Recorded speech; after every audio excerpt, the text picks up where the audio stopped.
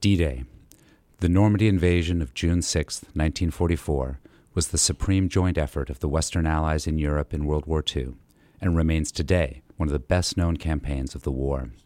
Codenamed Operation Overlord, it was a battle marked by its courage, meticulous planning and logistics, and amphibious approach. It was also in many ways inevitable.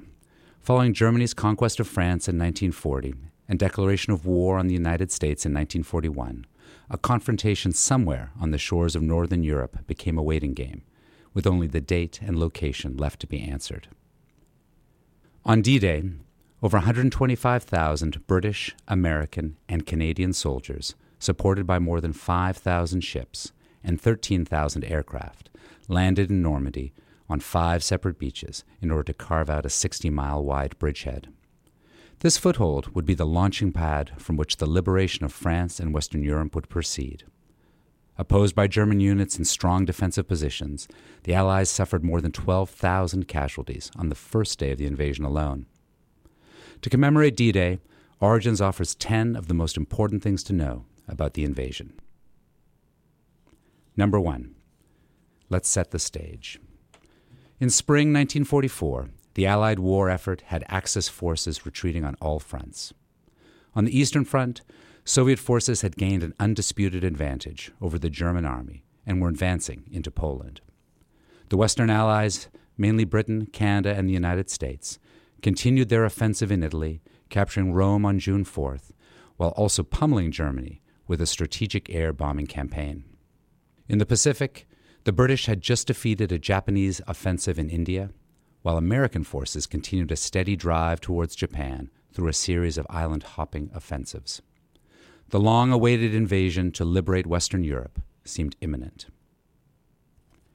Number 2. The invasion was a compromise.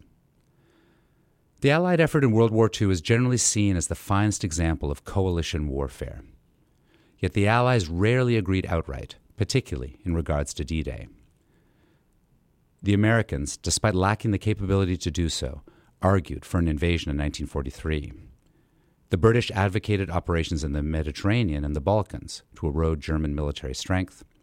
The Soviets simply wanted a sizable second front anywhere against the Nazis to relieve pressure on their forces. The resulting plan was a compromise that left all parties only partly satisfied, but met the strategic needs of every participant. Number 3. Geography determined where the Allies could land. Allied leaders chose where they would land. An invasion of Europe required specific geographic features to ensure a reasonable expectation of success. The landing spot had to be within range of Allied fighters flying from England, possess large beaches for vehicular traffic, and be close to a port to supply future offensives. Only 2 possible landing sites fit the bill: the area known as the Pas-de-Calais region and the Normandy beaches. Serious planning began in 1943 with the appointment of British General Frederick Morgan as the head of a planning staff.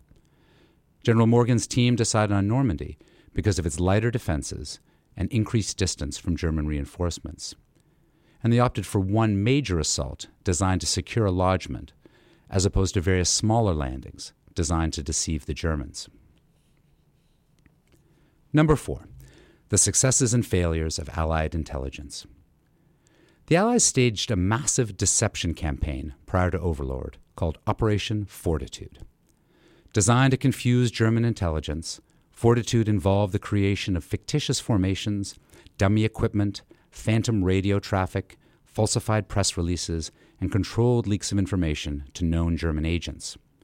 The operation was so successful, German units stayed in defensive positions for weeks after D-Day, awaiting the quote-unquote real invasion to come. Allied intelligence, however, was not infallible.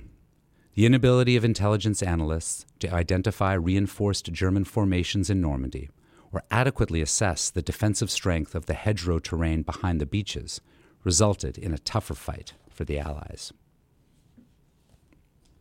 Number 5.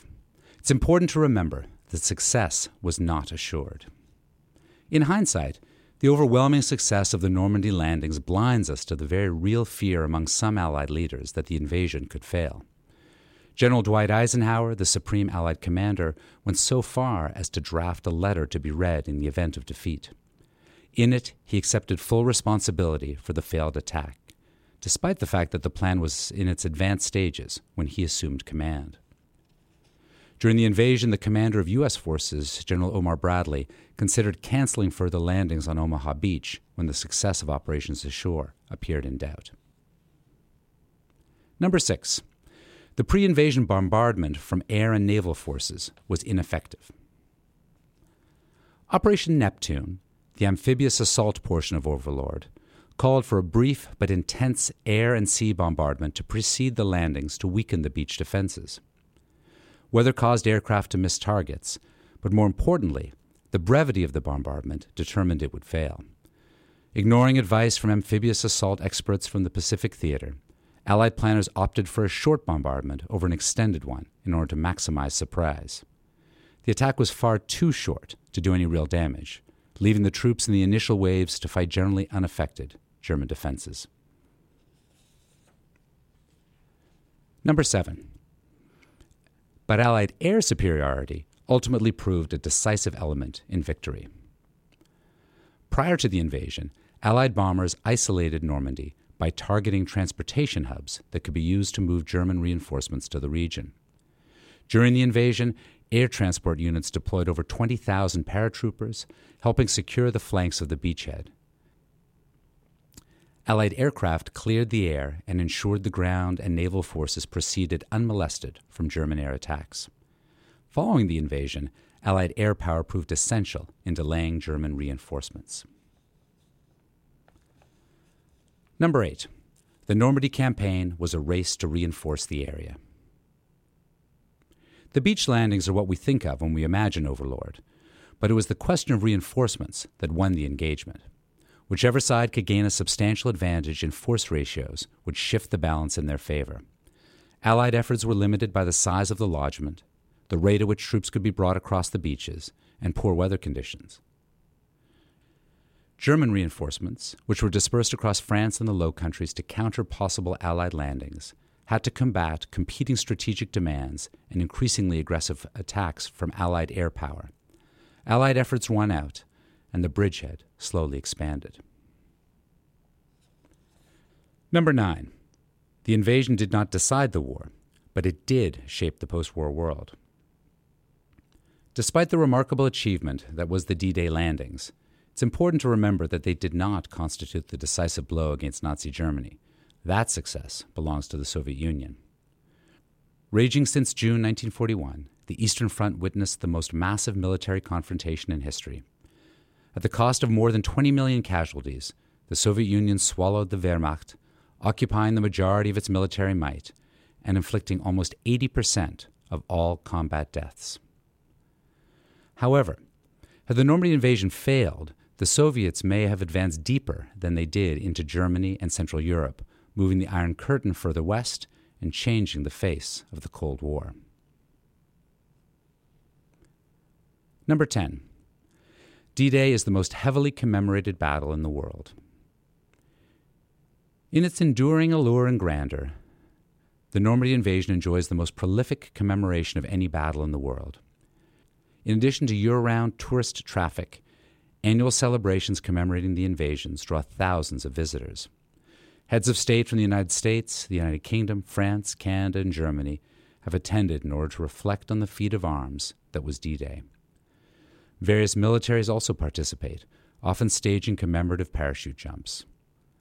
All this is in addition to the cemeteries in Normandy that serve as the final resting spot for thousands of American, British, Canadian, and German soldiers.